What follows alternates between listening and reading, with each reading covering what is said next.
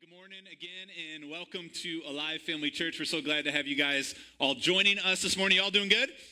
Awesome. Wasn't worship incredible this morning? Come on, let's give it up one more time for our worship team that just bring us into God's presence. I don't know about you guys, I get so much just out of that portion of service. But again, welcome for all of our friends and family joining us online today. Welcome as well. We're so glad to have you here with us. We are wrapping this thing up. We are in our fourth and final week of our June series that we've titled In the Belly of a Whale. We've been taking an in-depth study of the book of Jonah from the Old Testament, taking one chapter each week. If you've missed any of these messages and you're curious where we've been, we're going to talk about it just in a second of recap, but I encourage you, go back. We have all our messages on YouTube, on our Facebook channel, and also podcasts, Spotify, all that stuff. Wherever you guys get your content, we should be there and showing up, and we really encourage you to go back through this. But we've been following the story of the prophet Jonah this whole month, right? And in chapter 1, we saw how God came to Jonah and he said, go to Nineveh. And what was Jonah's response? No, right? He said no, and he hopped on a boat heading in the opposite direction to Tarshish, right? And when he was on the boat, and because of his disobedience, there was a storm at sea, and so the sailors, they threw him overboard, and the storm calmed, and then a giant, great fish, we call the whale, swallowed up Jonah. In chapter 2, he spends the whole of chapter 2 in the belly of the whale for 3 days and 3 nights. He cries out to God, and the whale spits him back out on dry land. And then last week, we looked at chapter 3, where we saw that Jonah finally does go to Nineveh, how God told him originally, and he gives the message that in 40 days you would either be destroyed, or 40 days you'd be forever overchanged and turned, right? And we see how the Ninevites fast, and they cry out to God, and they repent, and they turn from their wicked ways, and God relents from his destruction on the Ninevite people. And that's where we left off last week. And just by the show of hands, how many of you guys have learned something new in this series the last few weeks if you've been here? I know I have. I've really enjoyed this study. Let me take it a step further. How many of you guys have been challenged or encouraged in your own relationship with God in this series, right? I think a lot of times we can find ourselves somewhere in this narrative of Jonah at some season of our life, and God's word's so good at leading us and guiding us. How do we respond, and how not to do things, and how we should really honor God in our lives and follow his word. And so I just been blown away. We had one of our volunteers the other morning. He's like, I don't know how we could preach for 4 weeks on Jonah, right? Like, usually Jonah's like a side note in one point of a sermon, right? And then we're done. Like, we spent a whole month on a book of Jonah, and it's really cool because the word of God is living and it's active, amen? And we can always get something new out of it. What do we learn? Chapter 1, we learned that we should allow God's word to lead our lives, amen? And to be obedient to that, right? We learned that there is always going to be a ship in life heading in the wrong direction, amen? And there's always going to be room enough on that ship for us, right? And how we learned how running from God is never the answer, right? And we also learned from Jonah's example that disobedience opens the door to storms in our life and other people's lives. And in chapter 2, when Jonah was in the belly of the whale, we learned that, man, sometimes our problem is actually God's protection. Hello, right? That's a good one. I've been chewing on that one a lot, right? We learned that prayer can deliver us from some pretty low places in our lives, and that repentance can bring you and I to a place and a position to fulfill God's mission for our lives. And last week we just kind of camped out on 2 really powerful thoughts. The first one was this: aren't you glad that we serve the God of second chances? Amen?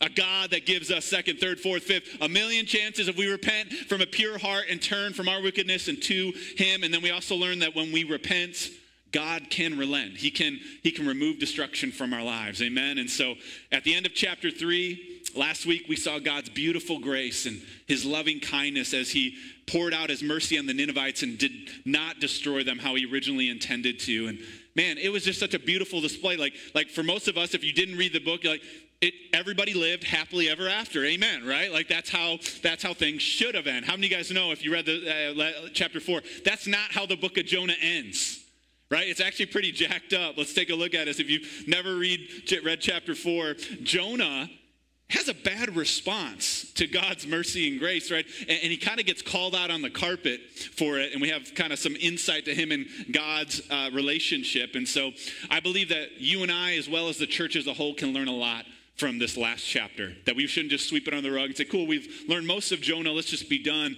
But today that the Holy Spirit and by God's word, he would wrap this thing up and tie up some loose ends and really lead us and challenge us and guide us as a body of believers of how we're supposed to respond to God's love, his mercy, and his grace. And so today, if you're taking notes, the title of my message is this: Is it right? Is it right? And we're going to wrestle with this question as we look through Jonah's response, and also look in our own lives how we respond to the mercy, grace, and love of God in our lives. Would you guys join me as we pray to open our hearts and minds before we read God's word together? Father, we love you so much. We thank you for your presence here with us, and we thank you for your word. It is a lamp to our feet. It is a light to our path. It leads us and guides us. It's truth. It's powerful. It has the power to transform our lives and to renew our minds. And so, Father, we just lean into your word today. Let us look to your example of your prophet Jonah today. Help us learn what to do. Help us learn what not to do. Help us respond in the right way to your love, your mercy, your grace in our lives and other people around us. Lord, we love you. We praise you. We're better for your word today. In Jesus' name we pray. Amen. And so remember, at the very end of chapter 3, just as a context recap here, the last thing that happened was God relented from destroying the Ninevite people, the city of Nineveh, right? And so we're going to pick up in chapter 4, verse 1. We're going to read the entire chapter real quickly here. There's just 11 verses, so just take us about a minute or two to get through all of it. And then we're going to really camp out on some things that I believe the Lord wants us to all glean from this and take away from this. So starting in Jonah chapter 4, verse 1, but it displeased Jonah exceedingly, and he became angry. So he prayed to the Lord and said, Lord, was this not what I said when I was still in my country? Therefore, I fled previously to Tarshish, for I know that you are gracious and a merciful God, slow to anger and abundant in loving kindness, one who relents from doing harm. Therefore now, O Lord, please take my life from me, for it is better for me to die than to live. Then the Lord said, is it right for you to be angry? So Jonah went out of the city and sat on the east side of the city, and there he made himself a shelter and sat under it in the shade, till he might see what would become of the city. And the Lord God prepared a plant and made it come over Jonah, and it might be shade for his head to deliver him from his misery. So Jonah was very grateful for the plant. But as morning dawned the next day, God prepared a worm, and it damaged the plant, and that it withered. And it happened when the sun arose that God prepared a violent east wind, and the sun beat on Jonah's head so that he grew faint. Then he wished death for himself and said, it is better for me to die than to live. Then God said to Jonah, is it right for you to be angry about the plant? And he said, it is right for me to be angry, even to death. But the Lord said, you have had pity on a plant for which you have not labored, nor made it grow, which came up in the night and perished in a night. And should I not pity Nineveh, that great city in which there are more than 120,000 persons who cannot discern between their right hand and their left, and much livestock? The end. This is how the book of Jonah ends. Like, I don't know about you guys. Like, I read, I'm like, did I miss something? Did I get a misprint on my version? Like they forgot a page, or like, that's it? Like, it just ends like that? We don't even know how Jonah responds to God's last rebuke. Kind of leaves us hanging. Allows the Holy Spirit some room in our life today to say, Lord, what would you want us to glean from this today? As we mentioned in the very beginning, Jonah teaches us a lot of lessons, right? And sometimes the best way to learn about something is to learn what not to do, right? To learn from somebody's bad example or somebody's misstep, right? We learn a lot from Jonah's missteps, and I believe we can learn a lot from his missteps here today. Right off the bat here in the first few verses of chapter 4, I want to look back at verses 1 through 3 real quickly. I want to look at something. It said, but it displeased Jonah exceedingly, and he became angry.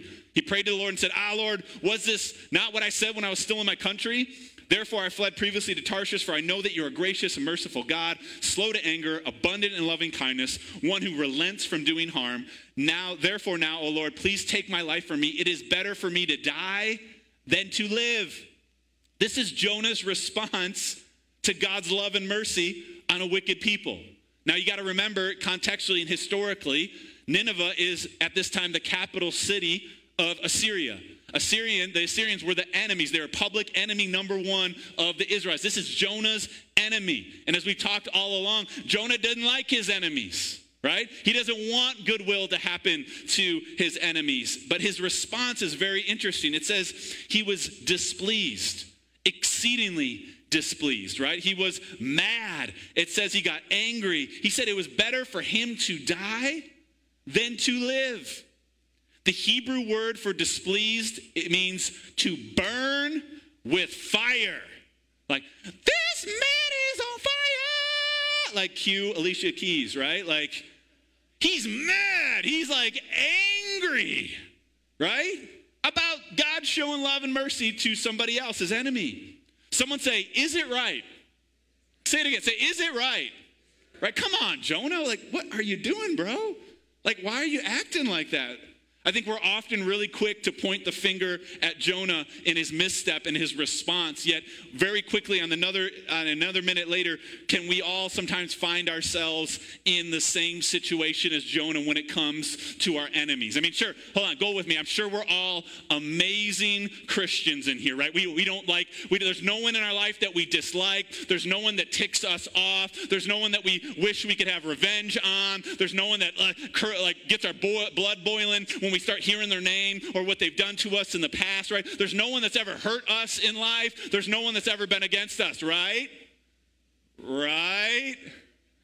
Well, probably not exactly, right? If we're honest, we all probably have some Ninevites in our life. We all have some enemies in our life, people that have done us wrong or been out for our harm. Some people that have hurt us, people that displease us, or the way they live their life makes us go, oh, I can't believe they live like that. I can't believe they believe like that, right? And that might be real, but I love God's question, is it right? Is it right? That person has hurt you. That person has done you wrong. That person has slandered you. That person has spoken bad words to you. But is it right to wish destruction on them? God challenges Jonah, and he also challenges us in Jonah chapter 4, verse 4. The Lord said, is it right for you to be angry? And we're going to wrestle with this question as we go throughout the remainder of my message here. I believe God's going to work on our hearts this morning in this area. But although Jonah does miss it right off the bat, he does get something spot on about God's character, about God's nature, and about the God who we serve and the God that we worship. And that leads me to my first point. If you're taking notes today, number one, God is gracious, God is merciful, and God is loving. Amen? Jonah chapter 4, verse 1 through 3, it displeased him. He became angry. And then he says, therefore I fled previously to Tarshish, for I know that you are a gracious and merciful God, slow to anger, and abundant in loving kindness, one who relents from doing harm. Jonah got something right off the bat here. He knew God's character. He knew God's nature. He knew that the God he served, the God that he worshiped, the God that we serve, and the God that we worship is a God who is gracious, a God who is merciful, a God who is so loving. Amen? And he reveals to us that character and that nature of God that's so important for us to have a grasp on it, right? He knew, he even confessed, Lord, the reason I didn't go to Nineveh in the first place, we always preach it because he was scared.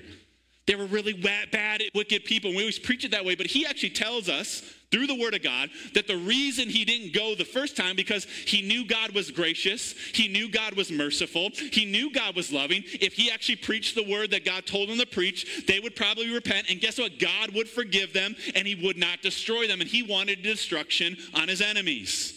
Now, it's pretty low of Jonah, right? But pretty amazing about our God that we serve, amen? Right? It's important that we all have the correct view of God the Father that we worship and serve, because our view affects the way we approach God, it affects how we respond to God, and it affects how we treat and respond to other people and what God does in their lives, right? It's really, really important. I don't know if you guys have ever dealt with this, but I had a messed up image of who God was growing up. I knew of God. I never had a personal relationship with God, but I thought God was this old, grumpy man sitting on a throne with a long white beard and a baseball bat waiting to hit me every time I messed up. Every time I said a swear word, watched a movie my mom told me not to watch, stole some Jolly Ranchers from the party store, he's just waiting to kill me. You know what I'm saying? All true things that I did, all right? As I got saved in college, And I began to read the Word of God and begin to experience a personal relationship with Jesus, not religion, but a relationship, a God who loved me, began to learn about God's character. I became surprised and actually shocked that God isn't a mean God waiting to get me. He's not out to get us. He's for us, right? And I began to read scriptures like these that maybe they would minister to you this morning, depending on where your image of God is today. Scriptures like Psalm 103, verse 8, that says, the Lord is merciful and gracious, slow to anger, and abounding in mercy. Scriptures like Jeremiah 31, verse 3, the Lord has appeared to me of old, saying, yes, I have loved you with an everlasting love. Therefore, with loving kindness, I have drawn you. That his love never runs dry, never runs out. Scriptures like Ephesians chapter 2, 4 and 5, where Paul says, but God, who is rich in mercy, because of his great love with which he loved us, even when we were dead in trespasses and sin, made us alive together with Christ. By grace, you have been saved. These things began to change my view. These scriptures and these truths change our view, the nature and character of God. God is not some grumpy, mean, and loathing God. He is a gracious, he is a merciful, and he's a loving heavenly Father. Amen? And he is for you, not against you. God showed grace, mercy, and love towards the wicked Ninevites. So guess what? That means he can show it to you and I too. Because he's no respecter of persons. We serve the same God. And so if it changed the Ninevites' lives, changed their outcome, I'm fully convinced and fully in faith that God's grace, mercy, and love can change our lives. Already has changed our lives so much, and will continue to have the opportunity to change our lives. Amen? So what do you need today? Those of you, those that are here, those that are tuning online or watching this later, what do you need today? Do you need some unmerited favor? Do you need the grace of God? You don't deserve it. You definitely don't feel worthy of it. But you need some unmerited favor. The grace of God is here today. Do you need some pity and compassion from God? Maybe you've done something. You've blown it in a big way. You need the mercy of God. You need him to be merciful and not give you what you deserve. Amen? Aren't you thankful that God doesn't always give us what we deserve? Hello. Come on, somebody. We serve a God of mercy. Maybe you're here and you need love. You don't feel accepted. You don't feel valued. You don't feel treasured or cherished. You feel like no one would know if you're gone. We serve a God who gives unconditional love. Not based on your performance, not based on how good a goody two-shoes you were this week or not, or how many Sundays you made it to church this summer or not. He's not looking at any of that. He's looking at your heart. He loves you just the way you are. He formed you in your mother's womb. He knit you together. He's got a plan. He formed you on purpose, for a purpose. Hello. He's got a destiny. He's got a call for your life. He's got good plans for your life. If you need love, we serve the God who is loving in this place today. Amen? Would you just receive it by faith? I'm going to paraphrase a couple more details to get us through the story here. So right after this encounter, Jonah obviously didn't want the Ninevites to experience any of God's grace, mercy, and love. So he's angry, right? He's like, oh! And so he goes on this hill and he sits outside the city and he watches. Probably secretly praying, Lord, I pray that you relent from your relenting. What does that mean? He wanted fireworks from Nineveh. He wanted Sodom, Gomorrah, hell, and fire and brimstone to fall down on that city and wipe them all out. But guess what? He just kept sitting there, right? And so he becomes this pouty prophet, right? Sitting on the hill, wishing evil on his enemies, right? And that takes us up to verse 6. So let's look at verse 6 through 11 to finish this out. Then the Lord God prepared a plant and made it come up over Jonah that it might be shade for his head to deliver him from his misery. So Jonah was grateful for the plant. But morning dawned, and the next day God prepared a worm, and so it damaged the plant that it withered. And it happened when the sun arose that God prepared a violent east wind, and that sun beat on Jonah's head, and he grew faint. Then he wished death for himself and said, it is better for me to die than to live. Then God said, is it right for you to be angry about this plant? And he said, it is right for me to be angry even to death. Someone say sassy. It's a little sassy response from Jonah, right? Do you talk to the Lord like that? I don't know. But the Lord said, you have had pity on a plant for which you have not labored nor made it grow, which came up in the night and perished in the night. And should I not pity Nineveh, that great city in which there are more than 120,000 persons who cannot discern between their right hand and their left, and much livestock? The second thing that I believe we can pull out of chapter 4 of Jonah is this. Number 2, don't value your plant over people. Don't value your plant over people. It said that Jonah was very grateful for the plant. He was grateful for the shade. Yet the worm damaged the plant. Then the wind got going and Jonah got some bad sunburn up on his head. And he says, I want to die again. It's good for me to die, Lord, than to be alive because my plant's gone. He starts pouting. He starts getting sassy with God. God calls Jonah out for having pity on a plant, but not having pity on the people of Nineveh. Oh, man. And here's what I've learned in my short walk with the Lord is this. We must value and esteem what God values and esteems. And you know what our Father God values more than anything? God values people. He values you and I over everything. God values people over status. God values people over money. God values people over material possessions and blessing. God values people over your comfort zone. God values people over the process. God values people. And we all have plants in our life that we like, that we love, that we cling to. And sometimes they distract us from the really thing that matters the most in our life, and that's the people that God has placed in our sphere of influence right in front of us that need God's love, that need God's mercy, that need God's grace. But we're so enraptured with our plant that we can't get beyond ourselves, right? What is your plant? Is there something in our lives that we give more value to? Is it our house? Is it our boat? Is it our gun collection? Is it our boss or our job or our vocation or our company? What is it? These are challenging things, all great things that God wants to bless us with our lives. But if those things were gone today, would we bless God or will we curse him? Will we praise God still or become the pouty prophet like Jonah and begin to complain about our plant? Yet God wants us to see beyond the plant, and he wants to see the lives of the people that he's called us to reach, right? I've heard it said that there's only one thing that you and I can take to heaven with us. It's people. It's souls. The only thing we get to take to heaven with us is people. That is super challenging. Our real estate doesn't come with us. Our cars, our boats, our toys don't come with us. Our 401ks don't come with us. Our businesses don't come with us. They're all great. God calls us to do different things. The only thing that we get to take with us to heaven is people. God values people over everything. And this is so challenging. Like a sobering thought, as I was meditating, as I was praying this week, I'm like, oh my gosh, what this means is the salvation of our greatest enemies is more important and more valuable than the things that make you and I happy in our lives. That's a sobering thought. Amen? The salvation of the most wicked enemy in our life is more important than the things we cling to, our plants that make us happy in life. We learned this from Jonah's example, his mistake, right? Jesus taught us in Matthew chapter 5, verse 44, he said, but I say to you, one of the most challenging verses, but I say to you, us, love your enemies, bless those who curse you, do good to those who hate you, and pray for those who spitefully use and persecute you. That's powerful and challenging.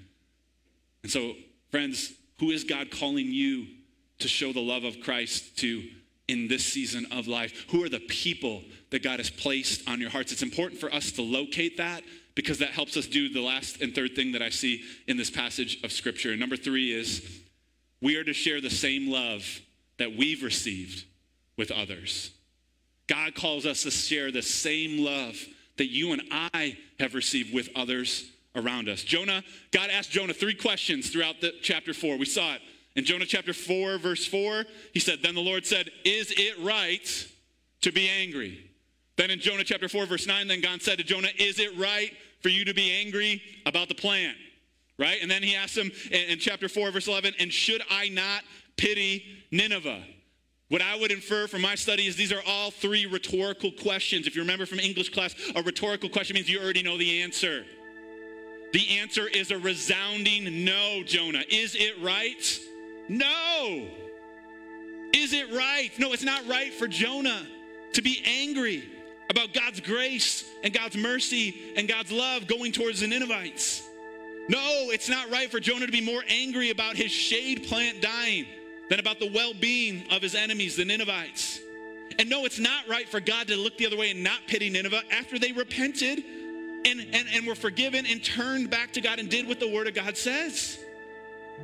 So what happens here? God calls Jonah out on the carpet. He said, oh, Jonah, you really want to talk about this? Like, are we really doing this right now? Are you really responding this way? Right? Great book, amazing, delivered you out of the fish, they repent. Like, you should ride off into the, like, this is an epic, roll the credits, like, what a hero Jonah is.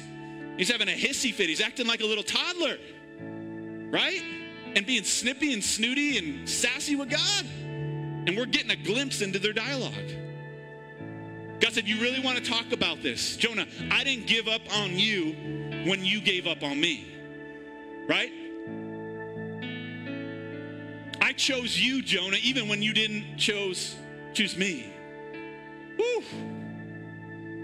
I rescued you from a deep, dark belly of a whale, and you don't want rescue for the Ninevites? Is it right? Come on, Jonah, is it right? God's getting real, and he's getting real with us because a lot of times we can act in the same way to people we don't like, or people we don't trust, or people that have wronged us, or people that have hurt us. You know, the thing I think I love the most about chapter 4 of Jonah is that it really messes with us in a really good way. It presents us with two really important questions. They are this. The first thing is, it confronts us with the question, are you okay with God loving your enemies? And just, you have to sit in that for a minute. Are you okay with God loving your enemies? And then the second, more deeper, challenging question is this. It confronts us with the truth that God does love his enemies. And sometimes we are his enemies on the way we treat other people that aren't like us or that we don't agree with. This is super challenging, right? We can see the error in Jonah's attitude, right? He got pouty, he got snooty, right? He's like, oh God, I can't believe you did that for them. I can't believe you forgave them like you forgave me. I can't believe you showed love to them like you've shown me. I can't believe you gave them mercy like you've shown me. Do you see how hypocritical that is? Oh my goodness. And God's saying, yes, Jonah. Yes, I did, because I am a God who is gracious. I am a God who is merciful. I am a God who is loving. And guys, God calls you and I to share that same love that we've received with those around us. This is challenging. We're called to share the same love of God to those that don't go to our church or don't believe like us. Amen?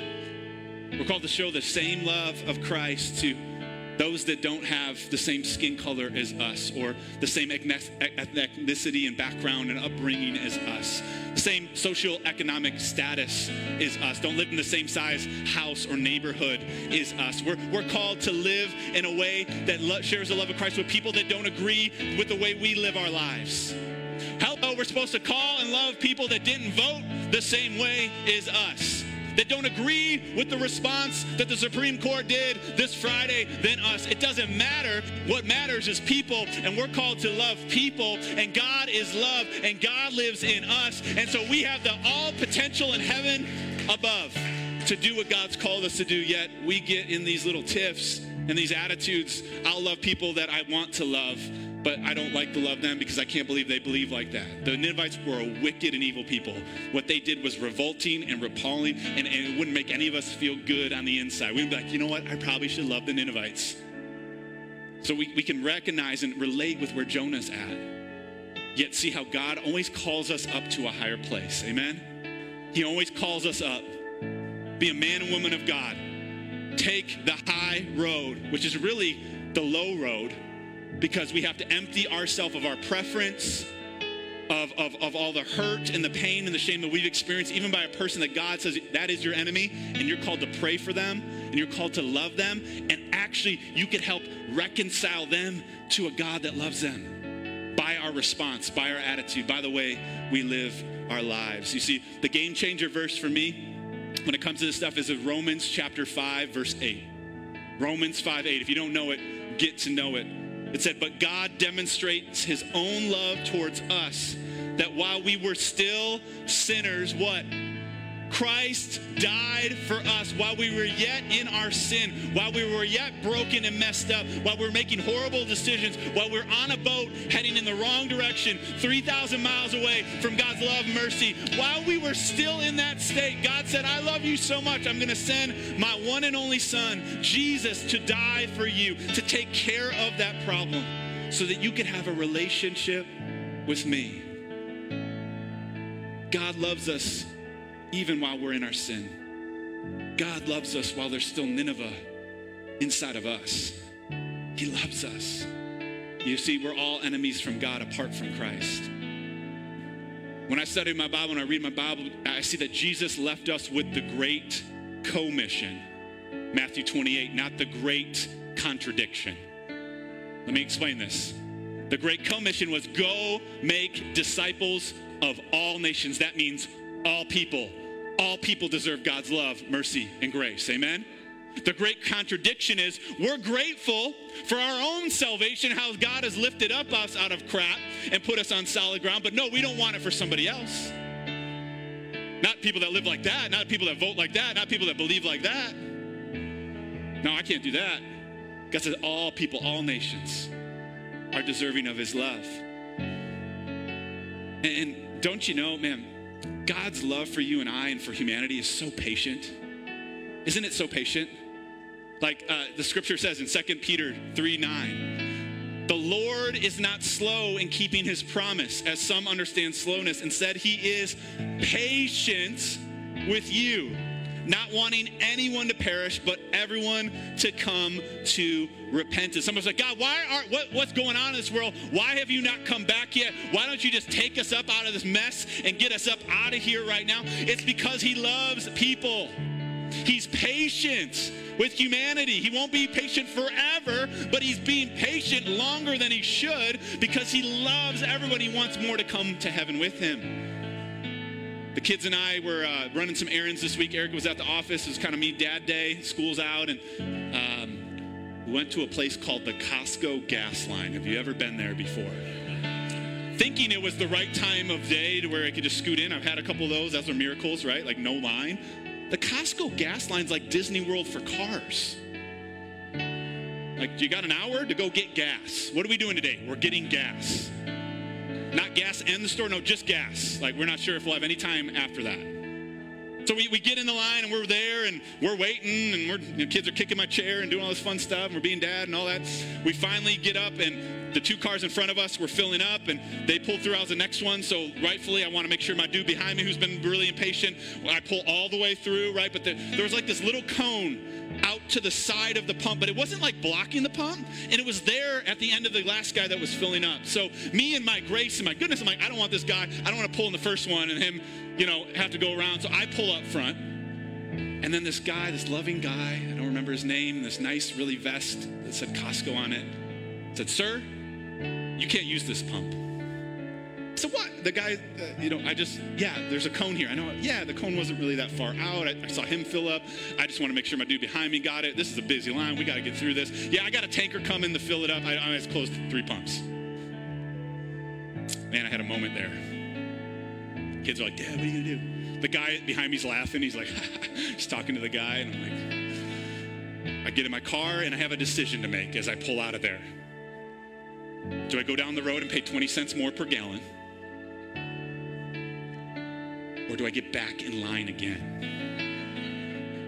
And my kids are watching me, and they're watching my response. Dang it, right? You got to be a good dad, especially when you're a pastor. Like, it's even like more important. And so we pull around, and we get in line again. And it got longer since we'd been there. It was out past the parking lot, and dudes were like waving wands, and it's crazy. It's like, are they giving away gas for free? No, they're selling it at a ridiculous price. It's like, let's get in line and get gas. And so we waited. And as I was praying yesterday, as I was prepping this message, the Holy Spirit was like, that's so God.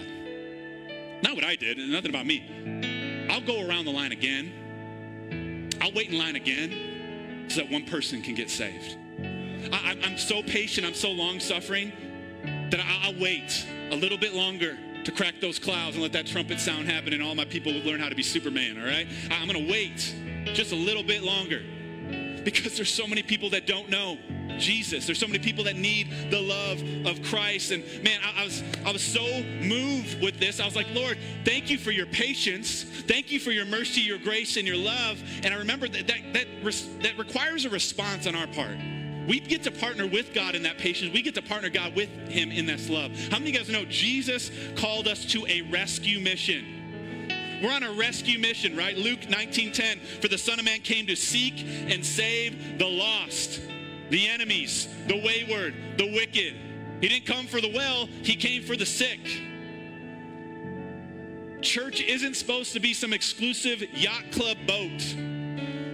It's supposed to be a rescue boat where we're going into rough seas and we're pulling people out of the water. We're dusting them off. We're saving them. We're throwing them out the lifesavers. Name's Jesus. We're bringing hope. We're praying for them. We don't care what they look like, what they're wearing, the color of their skin color, what their Democratic Party or Republican Party or their Independent Party or whatever they believe. We don't care about that. We know they're in trouble and they're sinking and they need saving. Amen? May Alive Family Church be a church where we love all people. Come on, somebody. Where we extend God's grace, mercy, and love to all people because we've received the same love. We cannot be hypocrites and make judgment on who gets God's love and who doesn't get God's love. We just need to share God's love and let him work it all out. He sees the inward. He sees the heart. We look at the outward and say, whoa, a little rough around the edges. Maybe no. Like, come on. We got to get over that. We got to get over our fear of that. We got to get over those religious ruts we get in. God told Jonah in verse 11 that there were 120,000 people in Nineveh that were lost. And we shared a lot around here that the reason why Alive Family Church was birthed wasn't because we thought this was a good idea or, that we wanted to do this. It was really that God had called us to come out here and the statistics at that time, it could even be worse. 62% of Livingston County does not have a personal relationship with Jesus Christ. To put that in context, that's 115,000 people that don't know Jesus. They're on a ship, on a boat, heading in the wrong direction if the curtain calls today. That's like almost like Nineveh. That's like the same amount of people in Nineveh. God said, should I not have pity on this amount of people? God has pity. God has mercy. God has love. Guys, those are our neighbors. Those are your coworkers. Those are other kids at your school. Those are parents, coaches, teachers. Those are business owners in our community, right? God loves all people and Jesus died for all people. May we be on mission to share that love. Here's what I've learned. If we've been radically rescued, then we're called by God to radically rescue somebody else. Amen? If we've received the love, grace, and mercy of God, then we must extend it to somebody else. Amen? May we be challenged to our core this morning that Jonah, even in the midst of missing it, can show us these lessons that we can take to heart. Challenging stuff, I know today, but powerful in implication and practical application. God is graceful. He is merciful, and he is loving. If you leave with anything about who your daddy God is today, remember, graceful, merciful, loving. We also know that we're called not to value our plant, but to people. Let's give more value on human beings, on people, no matter how they treat us. And number 3, let's share the same love that we've received with those in our lives. Would you go to God with me in prayer as we ask him to help us in all these areas in our lives as we close this series? Father, we love you so much. We thank you for your truth. We thank you for your love. We thank you for your mercy. We thank you for your grace. Lord, we thank you that you are all those things. You've shown us all those things, and you want us to show those things to those around us, even the ones that are against us, even the ones that want to hurt us or to harm us or to take us down or to slander us or to mock us for our belief or our stance, Father God. We thank you, Lord, for the love of God that's stronger than all of that. Father God, we thank you, Lord, that we would stop valuing our plants over people. We'd stop valuing the comforts of this lifestyle over people who are needing a rescue. And Father, may we share the same love that we've received with those around us, Father God. We thank you for your power. We thank you for your presence. We thank you, Lord, that you would get us off Jonah's boat and get us on the boat with you in our lives, Father God. We're heading to new places. We're sailing new seas with you. We're going to higher heights and deeper depths with you by faith. And Lord, we thank you. We receive it by faith, and we pray this all in Jesus' name. Amen. Amen. I got one more thing real quick as we close this series. You want to know the real reason why I believe that the story of Jonah was real and it happened? It wasn't because, as we studied in week 1 and 2, that it literally is physically possible for a human male to fit in the belly of a sperm whale. It isn't because the archaeological evidence has discovered paintings and pictures on walls back in Nineveh and ancient Assyria that they worshipped a god called Dagon, which was the fish god, and so God used the fish to get their attention so they'd immediately repent. It's none of that. The reason why I believe with all of my heart that Jonah isn't a fable or a good story to lead us to something is because Jesus believed it. Jesus referenced it. And if you never caught this before, let's bring this whole thing full circle. It will blow your mind. Matthew chapter 12, verses 40 and 41. Jesus says, "For as Jonah was 3 days and 3 nights in the belly of a great fish, so will the Son of Man be 3 days and 3 nights in the heart of earth. The men of Nineveh will rise up in judgment with this generation and condemn it because they repented at the preaching of Jonah. And indeed, greater than Jonah is here." Let's break this down just for a second as we close. Jesus tells some of the religious leaders, some of the scribes, some of the Pharisees, they're asking Jesus for a sign that he is the Messiah. And he says, the only sign that I'm going to give you cats is the sign of Jonah. Jesus refers to Jonah as a symbol of his own resurrection that's about to happen. This is powerful stuff. Jonah being swallowed by the whale, Jonah having been in the belly of the whale for 3 days, Jonah being spit back on land, resurrected, is a type and a shadow of Jesus Christ. Jonah is a type and shadow. When you study the Bible, there's types and shadows. What does that mean? Jonah points us, you and I, to the death, burial, and resurrection of Jesus. This is powerful stuff. See, Jonah died figuratively in the belly of a whale. Jesus died literally on the cross of Calvary through crucifixion. Jonah spent 3 days and 3 nights in the belly of the whale. How many of you guys know Jesus spent 3 days and 3 nights in the belly of the earth? He went down to hell and the grave and took all that power for us and paid our penalty for sin. And Jonah was spit out or resurrected onto dry land and began to preach repentance to the Gentiles. How many of you guys know Jesus was resurrected on the 3rd day? Come on, somebody, right? And he, through his apostles, through his prophets, through us, is preaching repentance and salvation to the Gentiles still. Do you see the parallels? The reason why Jonah is such a captivating story and book is because it points you and I to Jesus. Jesus said, all the law and the prophets, every book of the Old Testament preaches Jesus. Every book of the New Testament preaches Jesus. It always has been, and it always will be about Jesus. If you're here today and you're desiring a personal relationship with God the Father in heaven, you don't need Jonah, you need Jesus. Amen. You need Jesus. Jonah pointed to Jesus, the one who went low for you, the one who resurrected for you, the one who can put you back up and lift your life up out of the pit and put you on solid ground, the one who is full of grace, the one who is full of mercy and full of love and values you over everything, who died for you and loves you and wants a relationship with you. His name is Jesus. It's time to get off the boat heading in the wrong direction. It's time to get on God's boat and head in the right direction. Amen. Would you bow your heads? Would you close your eyes out of reverence of this moment as we close this series and today? Father, we thank you for your presence here. And Lord, I just want to ask this. I never end a service without this invitation. If there's someone here, both in person or maybe you're tuning in online and you don't know Jesus personally as your Lord and Savior. You never called upon the name of Jesus, invited him into your life, never gotten on his boat. Lord, you've already done everything you're going to do to provide salvation for eternity for us. It's our job to receive that free gift by faith.